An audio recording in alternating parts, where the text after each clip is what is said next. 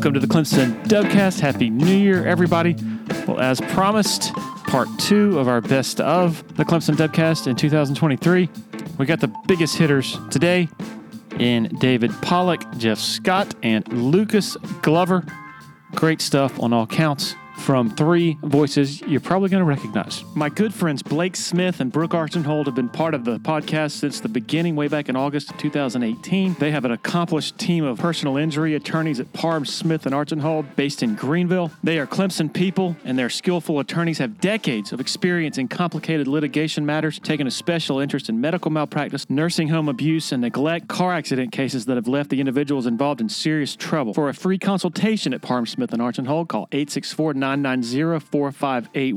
or online at parhamlaw.com. That's PARHAM law.com. Upstate Foodies. Want to take a moment to talk to you about our favorite taco spot, Willie Taco. 5 locations across the upstate. This award-winning team has been serving up fresh taco fusion for a solid decade now. The chefs at Willie Taco utilize the freshest, most creative, and sometimes unexpected ingredients in their kitchens. Come see why Southern Living, Garden and Gun, and Food and Wine Magazine are raving about Willie Taco and their signature offerings such as their Southern Tide, Crispy Avocado, Nashville Hot Chicken Tacos, literally flavors you will not find anywhere else, folks. And don't forget about the cocktails, super fresh margaritas, ice cold cerveza, and over 80 tequilas served up daily from behind the bar. So don't wait, folks. Your Willie Taco Familia is ready to serve you up their twist on funky fresh fusion. It's the Willie way. Solero Communications, formerly known as Tandem Payment, is a full-service integrated electronic payments provider powered by leading-edge technology. Solero provides a wide array of merchant solutions, simplified payments. They make onboarding, taking payments, maintaining risk management and compliance, and getting support quick and easy. At Solero, they're all about helping you achieve sustainable growth as a business. Taking payments isn't the only thing your business needs. With Solero's solutions, you can manage inventory, sell products and services via social media,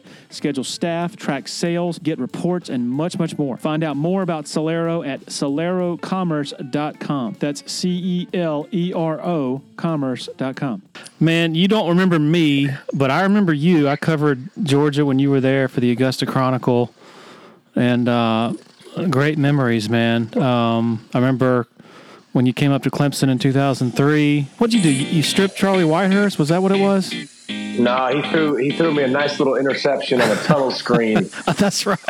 It was a tunnel screen. It's funny. It's a good story not for Clemson fans. It's not a good story, but like I remember I was beating their left tackle pretty good, and I remember they put this little tiny guy in. Like, and I want to say I'm pretty positive he was like 3rd on the depth chart.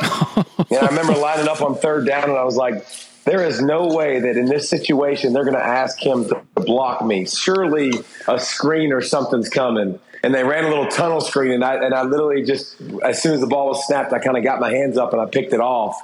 And then, being the idiot I am, I tried to run Charlie over. I had no desire to score a touchdown. I was running right at him to try to put him on my hood. So, but yeah, that was Clemson fans. That was 30-0 Georgia just on that day. Just letting you know.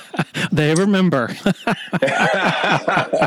That's some amazing situational awareness there, man. I know this guy is not going to be expected to block me, so I'm going to go out into the flat here. I mean, is that not impressive? I mean, it's just, you get to, after you play football for all those years, you start to get a little bit of a thought process. I will say this, after coaching kids now from 6 years old growing up, now coaching high school football, I would say that's the one thing that I probably misdiagnosed the most about myself is you can talk about athleticism and you can talk about all the different parts of being a great athlete. Some people can process information really fast on the go, and some people can't. And you can't teach that element of it.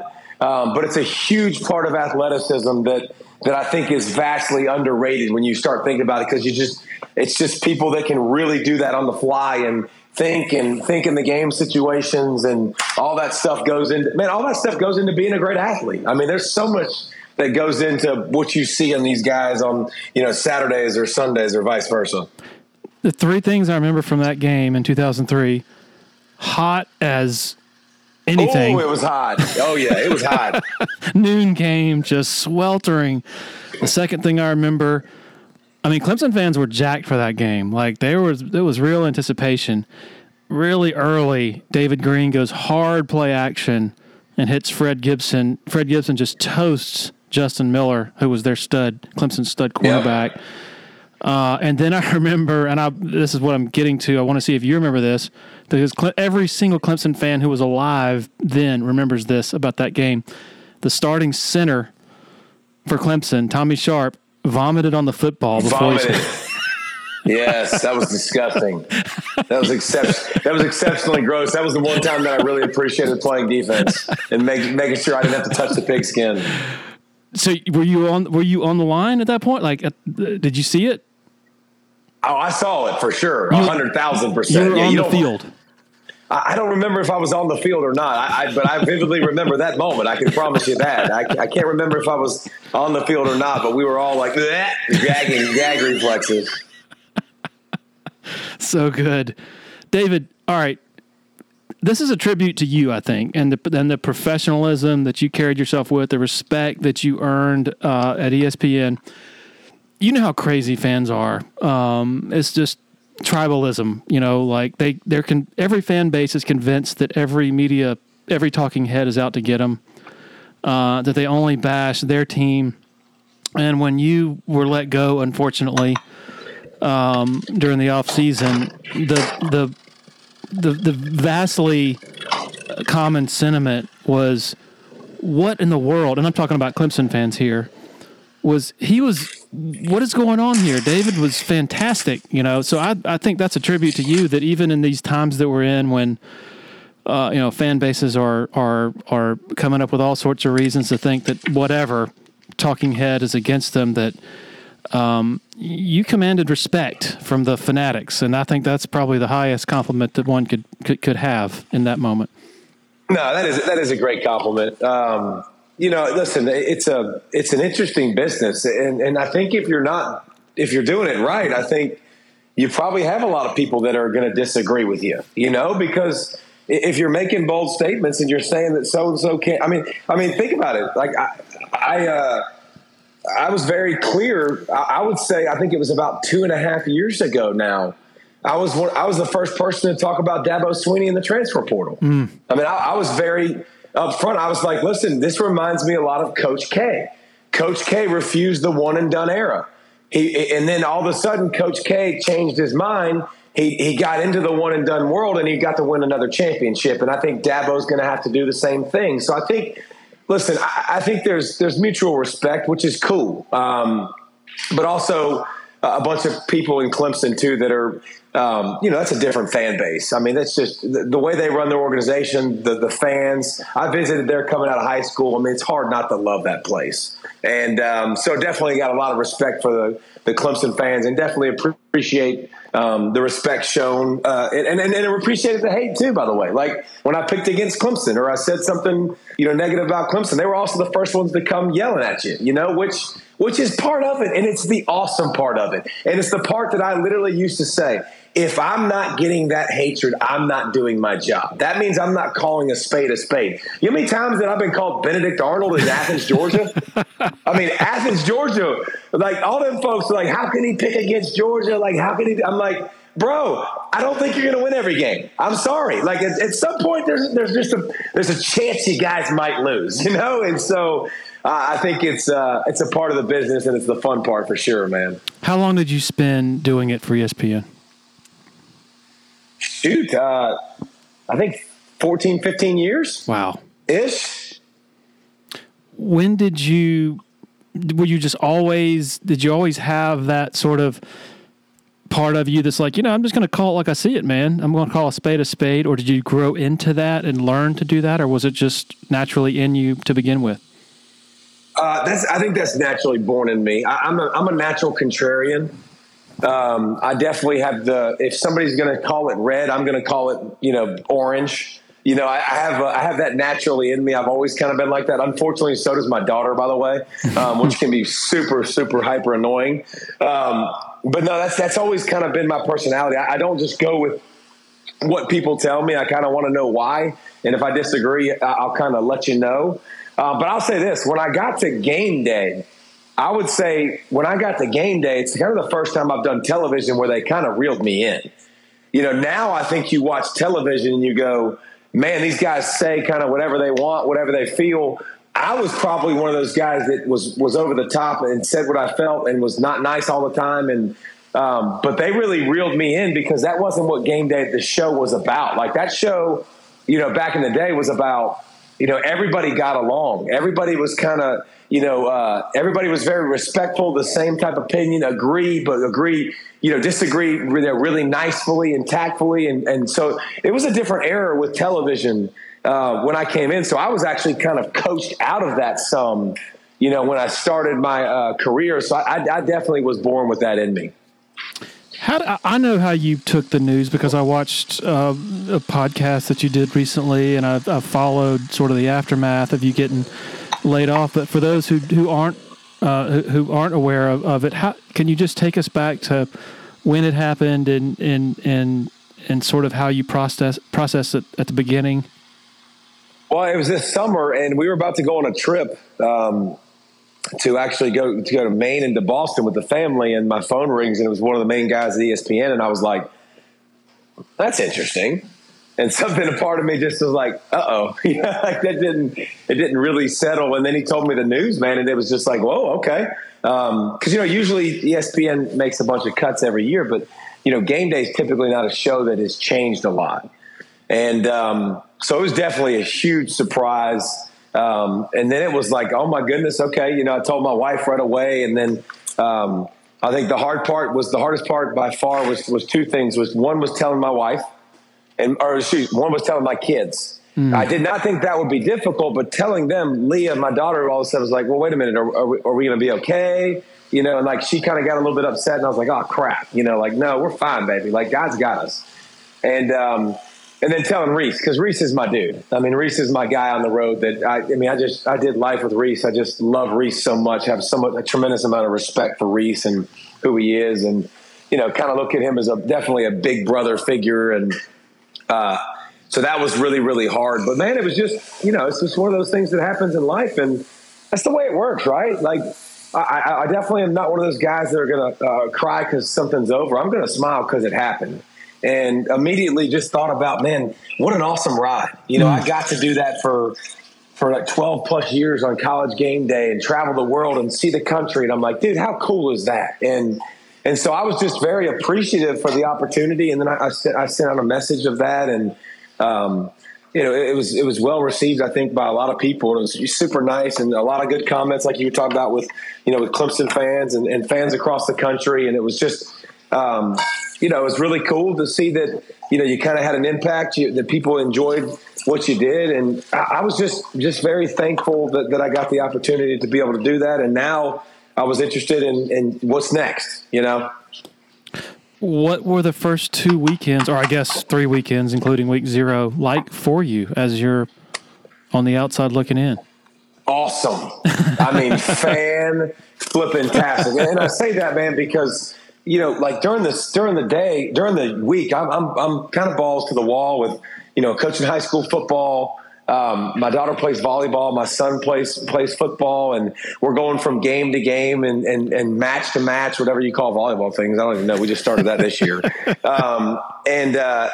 Busy. And dude, the last couple Saturdays, it's been really cool because I remember I 9 o'clock, my workout group, we work out, we play pickleball for, an hour or so. And like, so I come in the house at like 11 something, I sit down, I make some food. It's 12 o'clock. And I'm like, oh my gosh, the games are starting. Like I have nothing to do. This is amazing. Like I'm going to sit here on my fat rear end and do absolutely nothing. Like I think it was, it was just super awesome, just to feel that. And now I understand why my buddies every year during the season, they're like, just can't wait till football season gets here. And I can't wait till Saturday gets here. Well, I was traveling, I was always working and gone and doing this. And now I get it. Now I see why y'all love Saturdays so much. And, the first Saturday, my son and daughter were like, hey, I want to go to the Georgia game. Boom. We scooted down the road. We went to the Georgia game. Starting to play a little bit of golf on Saturdays now with my son. Like, hey, start some new traditions, do some new different things. And so it's been fan-flippin-tastic. How old are your kids? My son is 15 and my daughter is 13.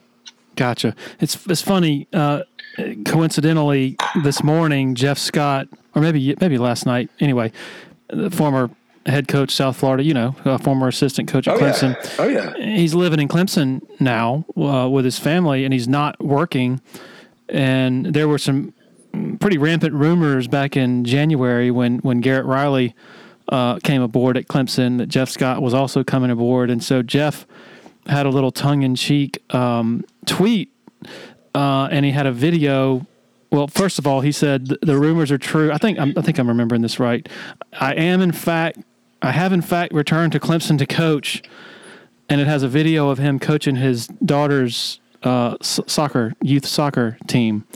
That's amazing. And just watching it, I got a little weepy because I'm like, man, I remember my daughter's on that same field doing that same thing, playing that same sport. And the fact that Jeff gets to experience that and is choosing to experience that. I mean, you didn't choose your path recently, but the fact that both of you are getting to experience that, I think, is really precious times, being around your children at whatever ages. Yours are much older than his, but still amazing. Oh, it's unbelievable.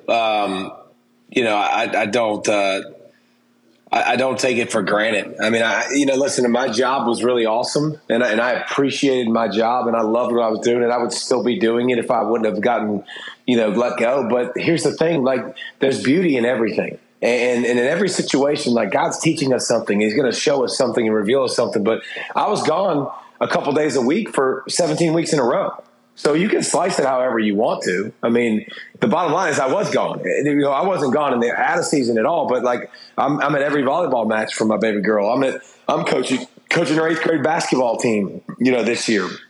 I'm at all of my son's stuff. I'm going to be at all of their stuff. So there's definitely some beauty in that. There's some beauty in slowing down and, being at home and being in a routine I thoroughly enjoy too. Not leaving every weekend. I know I'm going to be at home, and this is simple, but I'm like a foodaholic, by the way. I'm a psycho on my diet. This would be a whole nother podcast. I eat the same meal every single day. I am so very disciplined in what I do, and being home every single day really allows me to get all of what I want to get in. My food, my workouts, my walking, my regimen, I thoroughly enjoy. And now I get to kind of get that set. So more time with my bride, more time with my babies. I got 4 more years with both of my babies in the house. And then, then my son's gone. And then my daughter's got 1 year after that. So, I mean, just this season to be able to push a reset and really reevaluate, what do you want to do when you grow up? What do you want to be? What's important to you? It's been an awesome process. I call it the art of the possible lately. What do you want to be? What do you want to do? What's next? What is going to get you out of bed and go, dude, I want to do that. That makes me excited. That makes me happy. So those are conversations, man, and things that have been swirling around, and conversations that I've had that have been awesome.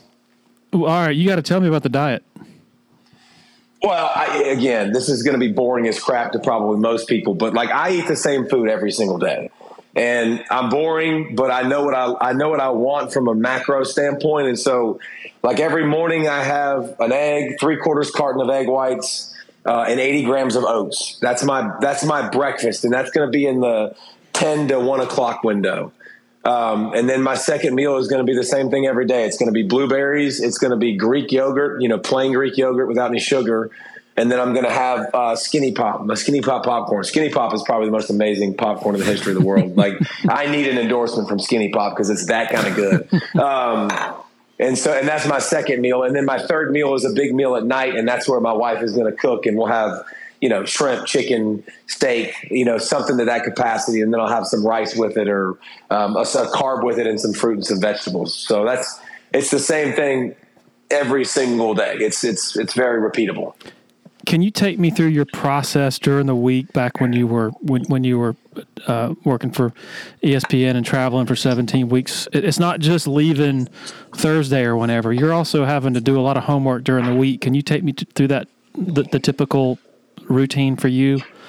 Yeah, and if you want to be good, you got to study, right? Yep. Like if you want to be good, you want to know, what you're talking about. I don't want to read. I was not a big fan of reading people's articles and taking their word for it. Mm-hmm. So I put a lot of time into watching tape and watching games, and that. And by the way, that also requires Saturday, and that requires some Sunday and Monday. Usually I'd put my kids to bed, and my wife would go to sleep, and I'd stay up till 2 or 3 in the morning watching all the games. So I'm caught up. So I'm ready to know what I want to discuss the next week. So, you're chasing your kids around, you're making the most of it, but a lot of times it ends up being where I was burning the end of the night, burning the midnight oil, right? Like I was staying up later than I needed to make sure that I got everything in. And now I watch it. And by the way, I still can't turn my brain off. Like I don't watch football games like a fan. I just don't. I don't have that ability in me. Like I'm watching personnel groupings. I'm watching defense. I'm watching the chess match. I just always have. I love that part, the component of the game. So I'm still watching, but I just don't have to get in the weeds as much. I don't have to know everything about every conference and everybody what's going on all over the place and be ready to talk about it. So I just get to be a fan and follow what I want to follow, and which is still the main things in college football. I'm tuned into every big game every weekend because it's fun to watch. All right, joined by Jeff Scott. It's 9:04 on a Tuesday. Have you gotten the soccer install in? Like how early did you get up this morning with your game plan and the 4 and under and all that stuff? It's got to be stressful. It is. We have our third and final practice of the season tonight at 6:15. So what I've learned through my first 2 practices is really our best drill that we've done, and this is no joke, this is 100% truth. The best drill we've done is put them in a circle and let them play duck, duck, goose, and then whenever they get tagged as the goose, they have to get up and go kick the ball in the goal. That is the only drill that we've done that's been able to keep their attention for longer than 3 minutes. So, I really laugh thinking about, the 2 weeks leading up to our first practice, which was last week. And for 2 weeks, I've never coached soccer. I've definitely never coached 3 and 4 year olds. So, I watched at least 10 to 12 hours of YouTube videos on how to coach youth soccer. And by the way, for anybody looking out there, it really starts at about 5 years old. There are no videos with 3 and 4 year olds, by the way. So maybe that was my first warning. But I put in over 12 hours of watching all these videos. I typed up a practice script. It's 45 minutes. So just like in football, we have 5-minute periods. So I had 9 periods written out. And so I was going to start with stretching. And I thought long and hard about what kind of stretching we could do. So I get out there. We're in literally the first minute of practice. I've got them circled up. And I'm like, okay, here we go. Touch your toes. And 1 out of the 10 kids touch their toes. The other one sits down. My son gets up, runs over, and grabs a soccer ball. And so I realized real quickly in the first 30 seconds, this practice plan I have in my back pocket is not going to work.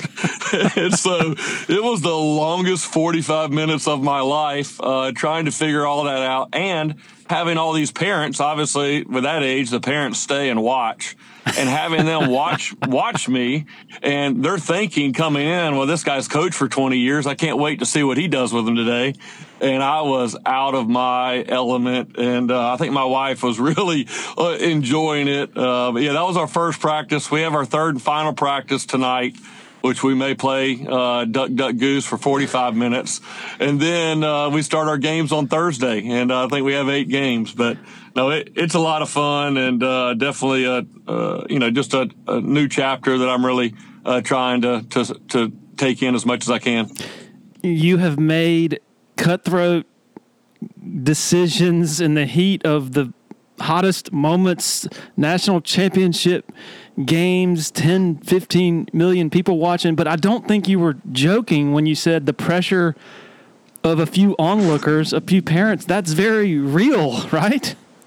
Oh, it was very real. I mean, obviously, when I'm coaching football, I mean, that's all I've known my entire life, right? I could invite anybody to come and watch that because that's what I know. That's what I've done my whole life. But when you get put in that situation and you really have no idea, what to do in this situation, and you realize there's no stop and like go ask somebody for help, it's like, no, this clock's rolling here. You got 45 minutes to figure it out. So we learned on the fly, and they like doing the breakdown at the end. When everybody puts their hand in and you count down. 1, 2, 3. We're Team Orange, so 1, 2, 3, Orange. That was probably their favorite part of the practice. And it was my favorite part, too, because the practice was over and I could go catch my breath. But, yeah, it's definitely a unique challenge. I put in that tweet, I just put, hey, hats off to all of our youth coaches out there. I had no idea how difficult this was, but I'm gaining a lot of respect, day by day. I was speaking with Mickey Plowler yesterday, congratulating him on his new arrival, second child. And your name came up, and he mentioned that his son Drake is on the team, and he's not happy with the playing time his son has gotten so far. Is there anything you can do? The truth is, Drake is one of my all-stars. That was the other part. I wasn't sure if Mickey put it out there, but I guess I can now that he said that. Yeah, not only do I have all these parents watching, I got Mickey Plowler watching. I'm like, man, he's going to be giving an update the next morning there that, hey, Scott has literally lost his mind. He has no control of these kids. What's he doing? So that just added to the pressure. But no, his son Drake is awesome and has done a great job. And I think he's going to be my Sammy Watkins of this season for sure. Is this at Nettles or over at the YMCA fields? Yeah. Nettles? Yeah, this is Clemson Nettles, and we had a draft actually the week before our first practice. We had a draft, so my wife, who knows the other moms, is looking down the list and kind of getting my order of draft picks. And so, of course, there's a lot of Clemson coaches and support staff kids that are going to play. So I've got a lot of them highlighted. And, and Fletcher Anderson, who I played with, one of my teammates at Clemson, was a kicker for us. He's been coaching youth leagues around here for a while. He actually showed up late for the meeting, so he gets to sit in the first chair right by the door, and then he gets the first pick. And he picks all of my kids, all the Clemson coaches' kids, which are all the kids I was going to pick. He takes them all right there. And now I'm scrambling, just picking. Plyler was the only name that I really knew on there. So that's kind of what I got left with, I guess. It was so wild reading your tweet and the video you posted, and I got a little weepy. It's just cool to see, somebody else going through the same sport, the same place, the same age. There's just something special about growing up, your kids being raised in the same spot, and you see other parents going through the same thing that you did years ago. And we did it we started at the YMCA over there where where the beaches and all that, I guess right. Still are. But the Clemson students were coaches during that time, I guess through some sort of internship. And I remember one of our coaches wearing a cape, just to try to keep the kids' attention. And so I don't know if you'll ultimately graduate to the YMCA thing or not, but one of the indelible memories I have, like sometimes you got the college student coaches who just weren't very interested in coaching, and so they're on their cell phones and things like that, and it's natural. I don't think it's the the worst crime in the world, but one time our coach just didn't show up for a game. And we're standing there, and Mike Noonan's daughter just happened to be on my daughter's team, and they were friends. And Noonan just happened to be there. It was a rarity because I think he's really busy during the spring. I'm probably recruiting and doing all that stuff. Right. And so Mike and I are standing there, and we're like, well, I guess we're not going to have a coach today. And Mike said, I guess I'll coach him. And I swear, our team had not scored a goal in 3 games. Like it was that bad. And Mike got the group together, and whatever message he imparted, it was largely to do with fun. But they scored a goal 30 seconds into that match, and it was like one of the best moments, maybe the best moment of the season. They go on to score like 3 goals in that game. And anyway, my point is, after I saw your video, I almost went deep into one of my external hard drives to find some old videos of those days, but I couldn't really take it would have been too many tears probably, but it's really cool to see. I think I probably need to call Coach Noonan after hearing that story and find out what that message was and see if it will continue to work today. That's a good lead for me. Thank you. I love how you creatively in the tweet you said, paraphrasing, you said it is accurate that I've returned to Clemson to coach. Can we go back in January? I mean, it was a sensation when Dabo pulled off the major coup of getting Garrett Riley. Somehow, I guess people got some sort of mistaken notion that you were also coming back. And of course, as things do these days on social media, it ran wild. And Garrett Riley and Jeff Scott are now running the offense. So can we go back to that and what your reaction to that was in the moment? Sure. So after we finished there in Tampa, at the end of last year, and my wife and I talked about it, we decided that, we wanted to come back to Clemson, and this is really home for us. And, our number one goal is to be able to raise our kids right here in Clemson. I think many coaches that kind of work their way up, like I was able to do in our coaching profession and, become a head coach and, realize maybe towards that part of their career that from a financial standpoint, they can start making, different decisions of where they want to live and where they, what they want to do. And I think most coaches that do that maybe are in their 50s and their kids are already out of the house. And it was kind of my situation was a little unique in that I kind of, reached that point. But I had a 3-year-old and a 7-year-old at home. And so I think what Sarah and I, talked about after finishing up at South Florida is, man, we really want to go back to Clemson and really raise our family right there in Clemson. And that's something that, as a coach, I didn't really know would be a possibility whenever I started my coaching profession. I mean, my dad honestly tried to talk me out of going into college coaching. He really was pushing me hard to stay in high school because he knows how difficult it can be with the coaches moving. I mean, I've got some of my buddies that are my age in the college coaching profession that have been to 8 or 9 schools in the same, 20 years that, I've been fortunate to really, be at 2 schools.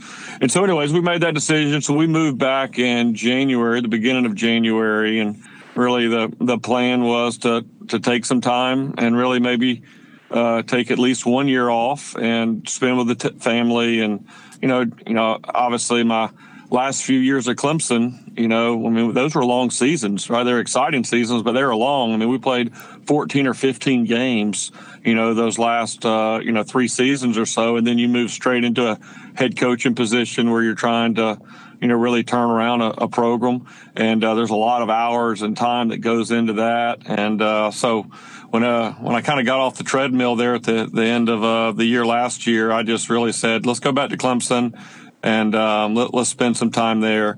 Obviously, Coach Sweeney, had checked on me. I mean, he whenever he heard the news down in at Tampa, he gave me a call that night, and we visited, and we, just touched base. And really, it was more of a personal phone call where he's just kind of checking on me. And, and I told him that, hey, I'm coming back to Clemson.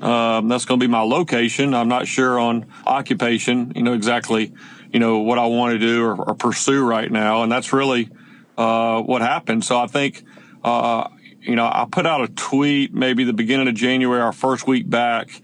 We went and ate at the new Walk-Ons there downtown. And so I took a picture of maybe my kids standing in front of, they have this, beautiful picture there of, Clemson backdrop. And so I took a picture of Hunter and Savannah there and just said something like, great to be home or something like that.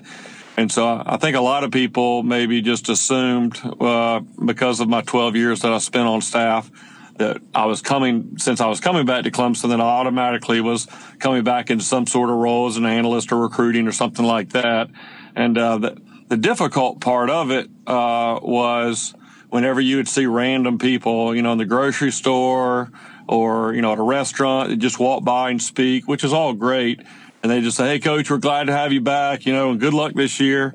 Well, it's kind of awkward to stop them and say, raise your hand and say, well, actually, I'm not coaching, and try to explain why. And so I never gave them affirmative that I am. I just always said thank you and kind of waved, and acknowledged them and left it like that, because it would take too much time to sit down and give my 10 minutes of, why I'm taking some time off with my family.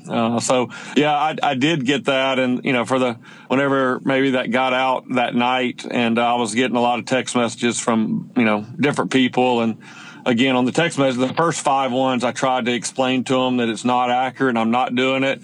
But that was taking too long, so then I just started giving everybody a thumbs up. Thank you. And just leaving it like that, and so they'll figure it out at some point. But no, we love being back in Clemson, and we've made the decision. The only decision that we really made about our family's future is that we're putting down roots right here, and we're going to raise our kids right here in Clemson, because this is home for us. We've lived here 12 of the last 15 years. I met my wife, Sarah, as freshmen here at Clemson. All her family lives in South Carolina. They all went to Clemson. My mom and dad are back, and my dad's retired, living over there in Seneca. So, this is home for us. And, I think over time I'll kind of figure out, what direction I want to do from an occupation standpoint. But right now we're just enjoying being back here in Clemson. Yeah, I'll never forget around that time, I was getting texts from people. They were saying, I just saw Jeff Scott's wife at Lowe's, and I just saw that Jeff Scott just dropped his kids off at Clemson at elementary school. And I'm like, yeah, they're here. I don't know what else to say. They moved back. Well, one funny story on that, we hadn't been back maybe 3 days. We literally moved back, I think, January 1st. And we hadn't been back 3 days.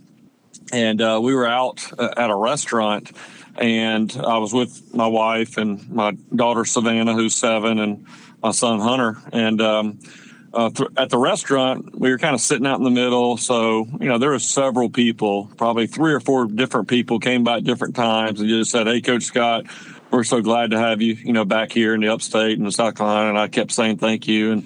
And maybe after the second one, my daughter, Savannah, kind of looked at me and she said, what's going on?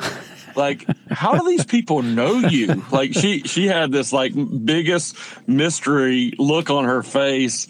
And, and I had forgotten that when she was in Clemson, even though she had been on the stage at 2 national championship games, she was so young. She was maybe 3.5 whenever we left. So she didn't really have any idea. And then, at South Florida, even though I was the head coach, Tampa's a big city, right? And there's a lot of other sports that kind of take priority there with the Bucks and the Lightning and the Rays and everything going on. So maybe she didn't experience that as much there, but it wasn't 2 days we were back here, and she was kind of like, time out, what's going on? This doesn't make sense. And I just thought that was, really funny for her coming back 3 years later. Has it become any less awkward now socially, now that people have gotten the message that you're not back with the staff? Yeah. And that was part of the reason too that I put out the soccer tweet is I wanted people to know, that I'm not coaching or on staff right now. But yeah, I think people have kind of figured that out. And again, it was never like this huge deal. I mean, we've lived in this community for 12 of the last 15 years. So we have a lot of friends and, people that we've known for a long time that are here. And so it really wasn't a huge deal, at the beginning, but yeah, everybody's kind of figured it out. And most people's reaction, think it's, cool that I'm taking some time right now just to kind of spend with the family and enjoy that piece as much as I can right now. My stock answer that I give, on my message board, when people ask, do you think Jeff will when do you think he'll be back at Clemson? My stock answer is basically I don't know, but I would assume that it wouldn't surprise me if at some point in the near not near future, but in the future, that he maybe comes back in an administrative role with football, or maybe even administrative role, athletic department, whatever, with the university. My answer is it wouldn't. My guess is that you're going to be back at Clemson in some capacity at some point, but I have no idea when. Is that pretty much is that close to? Yeah, I think that's pretty fair. I mean, obviously I've got a great relationship there with Coach Sweeney. I've got a great relationship with Graham Neff, our great AD. And, I could see at some point, I definitely would love to at some point get back in some type of capacity if I'm going to be here, obviously, in town. But I really, when you say you don't know, I think that's probably the most accurate answer, because it would be hard for you to know if I don't know. and I really don't, but it's not something that I'm even thinking about. Honestly, I'm not even thinking about it. I think, a lot of times maybe when a coach gets let go from one job, they have a sense of urgency to kind of go get on somewhere else, because there's a fear that if you get out of coaching for too long, then, that, ship has kind of sailed. And, my situation is a little different in the fact that I've got, heavy roots here with Coach Sweeney, with Graham Neff, and I got a great relationship with our president, Jim Clements, as well. And so I think that does afford me a little bit of time to kind of, take this break. And I've used that analogy before, whether it's a halftime of a game, or halftime of my career, or even a timeout. You're on a long drive, and sometimes you need to call that timeout and get everybody on the sideline, kind of catch your breath and, refocus, recalibrate a little bit, and then go back out there. And so that's probably, that's probably what this is for me. But honestly, I don't have a plan, and I don't really think that I need one right now to truly be able just to take that off my shoulders right now. I've spent enough time in my career, right, just worried about what the next step is going to look like. And now to have this point where I can really just kind of, leave all that stuff to the side right now and enjoy my family. And then also, being able to spend some time with my dad. Now that he's retired, we try to play golf once every 2 weeks or so. And so that's a really important thing to me as well, being able to have time to do some of those things. When you are accustomed to going 150 miles an hour for a decade plus, just about every day, that's life as a high level college football coach, and I would think that's how most of y'all are wired. Obviously, when it's in the immediate aftermath of suddenly having all this free time, it's refreshing and all that.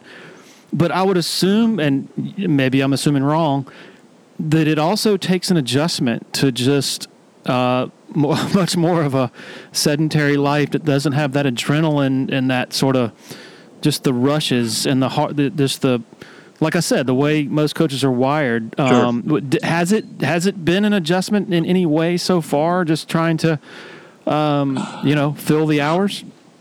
Yeah, it definitely is an adjustment. Like you said, you use the analogy of being on a treadmill and, sprinting as fast as you can for as long as you can remember.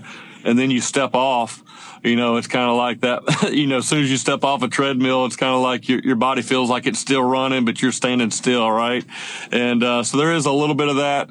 I think, and I'm figuring that out. Really for me, and I've always taken pride in trying to be an organized person, and I'm never going to be a person that's going to, sleep in till 9 o'clock or something. So, I'm up by 6 o'clock every morning. I like to get in some exercise and work out in the morning. I enjoy taking my daughter to school in the morning. We're just right around the corner from where she attends school. And I think one thing that helps with that, and I kind of mentioned it earlier, is the fact that I have, young kids still at home. Mm-hmm. And, everybody thinks about, the coach and the long hours. And sometimes, and it's that way, obviously, in business, too, with people that are working a lot. And sometimes they don't think about the wives that are home, right? And those coaches' wives, that's a tough job at the house because your husband's gone, 80 hours out of the week. And even in the off season, they're gone recruiting And this age of maybe child rearing with Savannah actually is getting ready to turn 8 later on this coming weekend on Sunday. And then Hunter, who just turned 3 last month.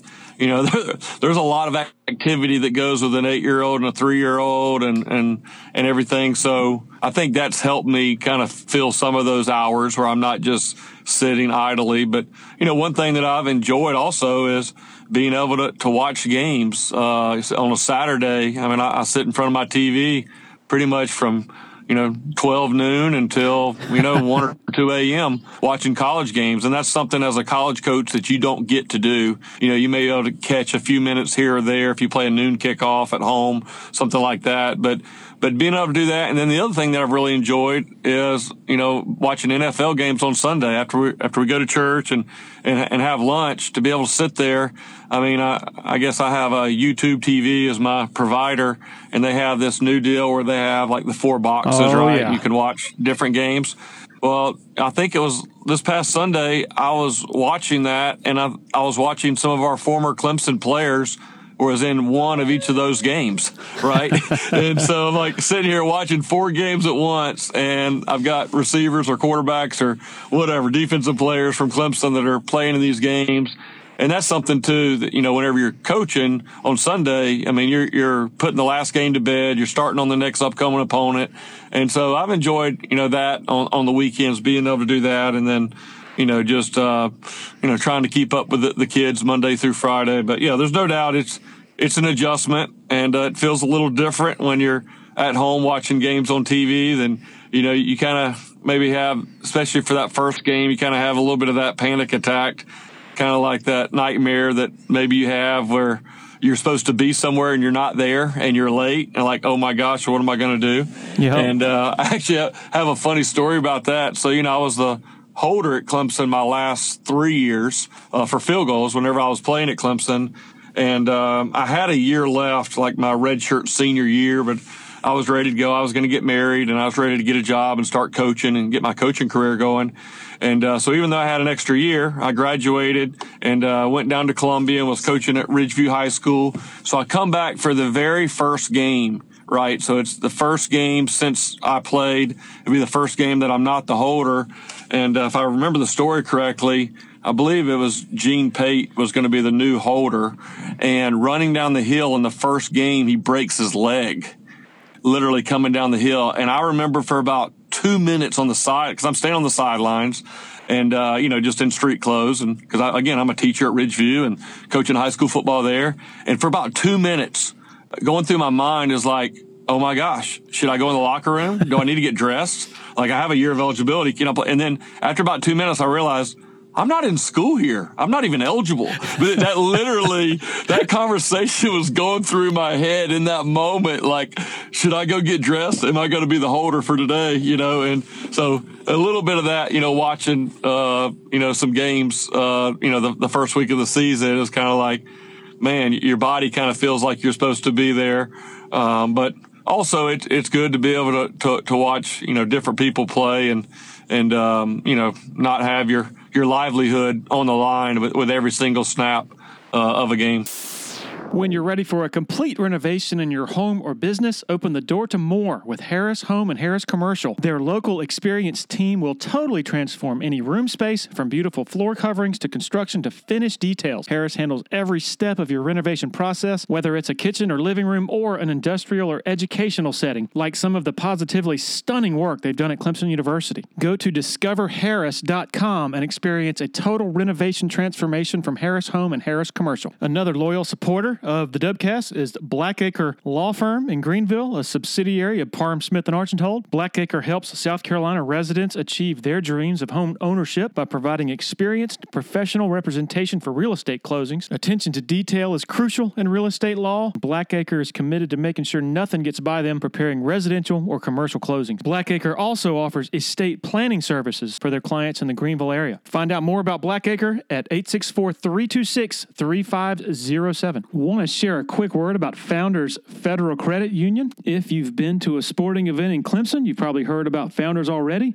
They are the official credit union partner of the Clemson Tigers. In addition to that, all Clemson faculty, staff, and students are eligible for membership as well as IPTAY members. Its office is located beside the Walmart Neighborhood Market on Old Greenville Highway in Clemson. For more information, go to foundersfcu.com.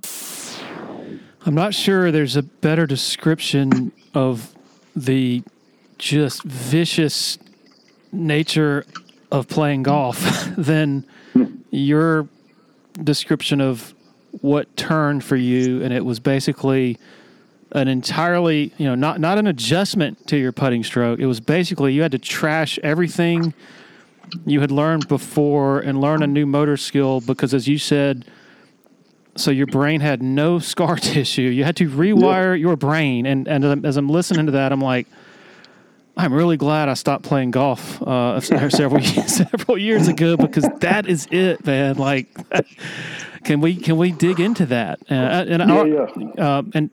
But does digging into it and talking about it, are you kind of reluctant to do that because of what we're talking about? You don't want to jinx it or whatever. Is it a tricky thing that way? No, I think, it's kind of like, the weekend warrior golfers, they don't like to say the S word in golf, which is shank. Well, a lot of people don't like that short Y word either, which is yips. Yeah. But it's real. I mean, I have it. I had it. I have it.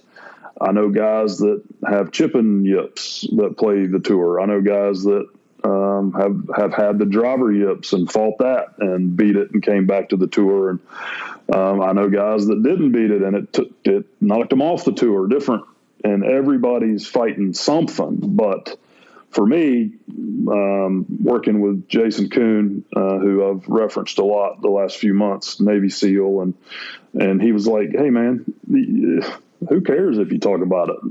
It's a thing. It's not something you can run from." And but yeah, it was literally over a short putt. I would at times have zero feeling in my hands. And Jason, the way he described it, instead of it being a mental issue, it's actually a central nervous system issue. Your body is trying to protect you from something, and you have involuntary muscle spasms.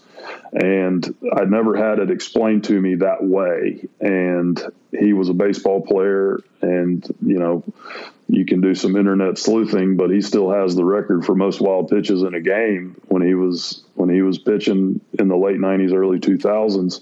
And he was a stud closer, and was prepared to get drafted. And that knocked him out of baseball, the pitching yips. And he kind of made his name working with some pitchers. And my manager got to know him and said, "I think this guy can help you with what you're fighting." And he dabbled with some other golfers before, but nothing as drastic as I had. And he just took me through his experiences and how he eventually developed a way to attack it instead of running from it. And his background with baseball and then going into the SEALs was very refreshing and eye-opening to me, because he basically told me and proved to me that I was not mentally weak, that I was actually the complete opposite, to be doing what I was doing for 9 or 10 years at still a pretty high level, fighting what I was fighting, that I was probably as mentally tough as anybody to go in there and do it day in and day out and try to deal with it. What I didn't realize until working with him was that I was not going to beat it by practicing. In fact, it was probably hurting me to practice more, but I was, I'm an athlete, I'm stubborn, and I think I can out practice anything. And if there's anybody that's made more 3-footers on the putting green than me in the last 10 years, I need to meet them, because I can assure you nobody has. But it didn't matter. Once I got in the arena, I couldn't beat it with what I was doing. So I was still using the short putter when Jason and I started, and I was starting to see some progress, and then I'd have a relapse, and then I'd start to see some progress. And then Brad Faxon, who's a great friend, and I'd been working with him on my putting, and he basically urged me to try the long putter just to see what would happen. And talking to Jason about it, talking to Brad about it, talking to some other people about it, and it was more of what I said and what you alluded to, is that I needed just basically a complete new motor skill that had nothing to do with how I'd ever done it in the past. And a lot of people have asked, would Jason's methods have worked if I hadn't changed putters? And my answer to that is yes, but it would have taken longer. But when I got the long putter on top of what Jason and I had already laid as a foundation and then built on that, I even had some yippy stuff go on with the long putter the first few weeks. And then with my work with Jason and then learning my tendencies with the long putter, I was able to overcome it. And that's right at the time I went on that run, starting at Rocket Mortgage in Detroit. And, I'm still going to miss some putts. Nobody's perfect. And, but realizing that I'm just human versus fighting an injury such as, the yips, and very eye-opening, and also why I've been more open to just talk about it. Because if you don't talk about it and if you don't put it out there, how are you going to fight it? How are you going to attack it? And it's been so cool hearing people, not just golfers, but just people that fight stuff and that are now more open to talk about it. And, if I help one person down the road that can see what I went through and then overcame it, if I can help that one person, then I'm helping people too. And that's been very cool to hear and cool to listen to some people that, whether it be a basketball player with free throws or, soccer players go through it with penalty kicks. I mean, in sport, it's so prevalent to have these mental blocks or physical blocks. And, to have somebody guide me down the path to overcome it, and realizing that it's actually not mental, and that to go from where I was to where I am just proves that I'm mentally strong. And if that message can get out to other people, it's okay to talk about it. You got to attack it. You can't run from it. And again, it's not just the yips. It's anything with brain or mental or even just physical blocks of things you can and can't do. So previous to this new way of addressing it and acknowledging it, did you, like when you were asked about it by, say, a media member or somebody else, would you say, I don't want to talk about it? Or how different was your sort of response to it then in that mode of thinking? Well, honestly, it was so bad at times that, and I played so poorly for long stretches that I didn't have to answer any questions about it because I wasn't playing well enough. Right. And that's me not trying to avoid your question, but if you're not on the leaderboard, nobody's going to talk to you. And so I didn't have to talk about it that much. But 4 years ago, 2019, I made the Tour Championship fighting this because I hit the ball that year probably as well as I'd ever hit it. So I couldn't screw it up because I was so close to the hole a bunch. But last hole of the 2019 Tour Championship, playing with Dustin Johnson, where it did not matter one bit what I made on the last hole at East Lake, I 4-putted. And for no reason other than I couldn't get in the hole. And so I think that's when people started realizing how bad it was. And after Greensboro and after Memphis, I told a couple of stories about the AT&T Pebble Beach one year and at Bay Hill one year, had legitimate panic attacks, like heart racing, short of breath, couldn't feel my hands, and I'm trying to hit a round object with a flat face of a putter from 1.5 feet, and honestly did not know how I was going to do it. And and I don't think people realized how bad it was or how bad it can be for people that are going through that. But back to your question, I didn't have to talk about it much because I wasn't on the leaderboard very much. Then all of a sudden, play good for that stretch and start making putts, and now the elephant in the room is now available to talk about, and that's probably why it came out as much as it did, is just from that stretch of golf we've been talking about, and being on the leaderboard a bunch and being asked a bunch of questions, and then all of a sudden, hey, why are you playing so good? Oh, I'm making putts, and I'm not afraid to tap the ball in anymore. And it was all short putts, 3 feet and in, 3 to 5 feet and in? Yeah. So in 2019, I putted everything from inside 6 feet with my eyes closed, which is a Band-Aid for people with the yips. If you're not looking at the ball, your body and your hands and your brain doesn't know where impact is, so you don't flinch at it.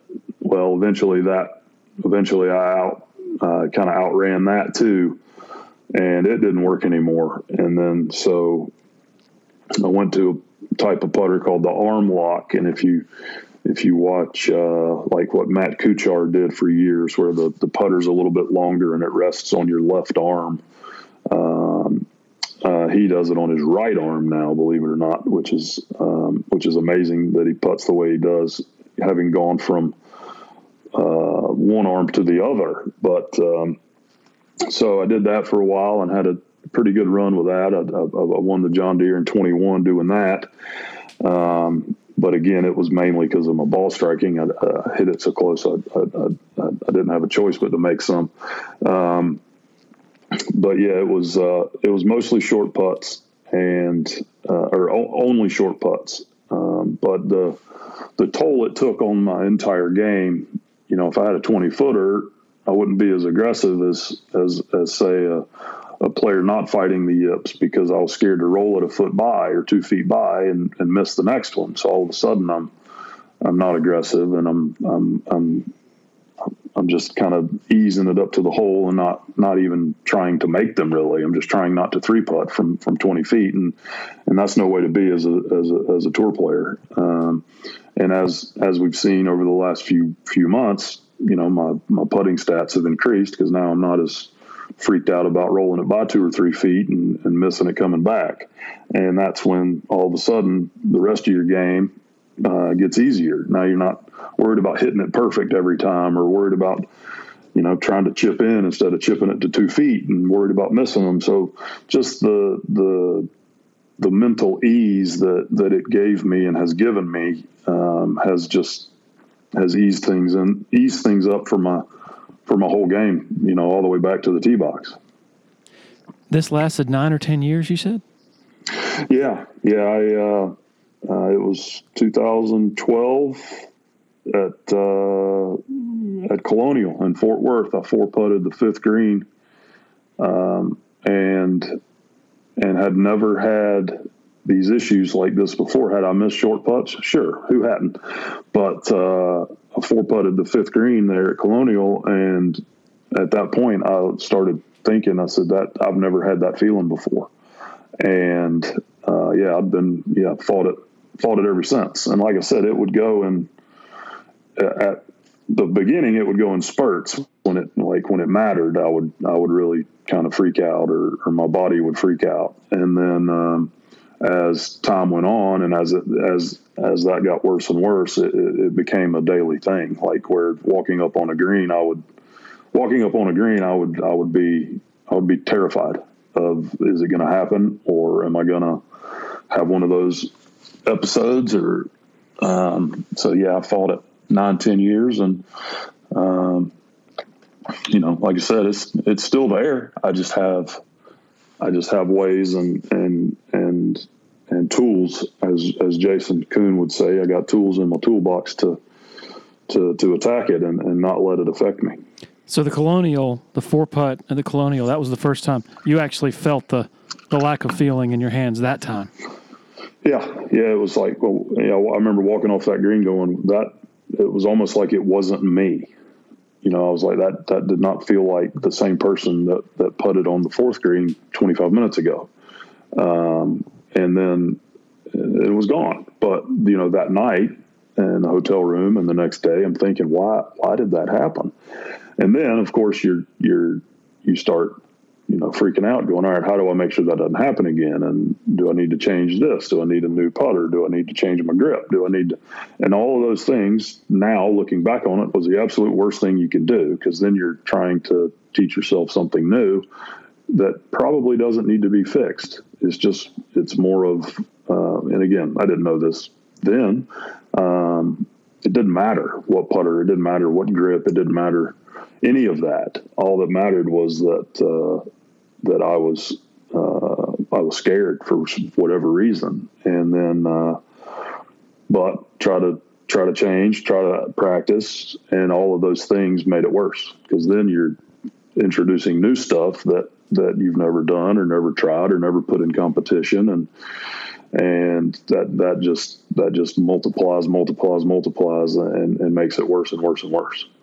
This has to be so much more prevalent and widespread than people maybe think. And I think that's what you were getting at earlier. And it's not necessarily just in golf, but whether somebody's going to stand up and speak to a big group, or like a musician who's playing in front of a larger crowd than he or she is used to, or whatever, the physiological effects of that sort of panic has to be experienced by a ton of people out there. 100%. There's no question. And, I'm huge sports fan, obviously. And I can see it now with certain people, whether it be golfers or a guy shooting a free throw or a field goal kicker same thing in business, public speaking or addressing your team in a boardroom or any of those things.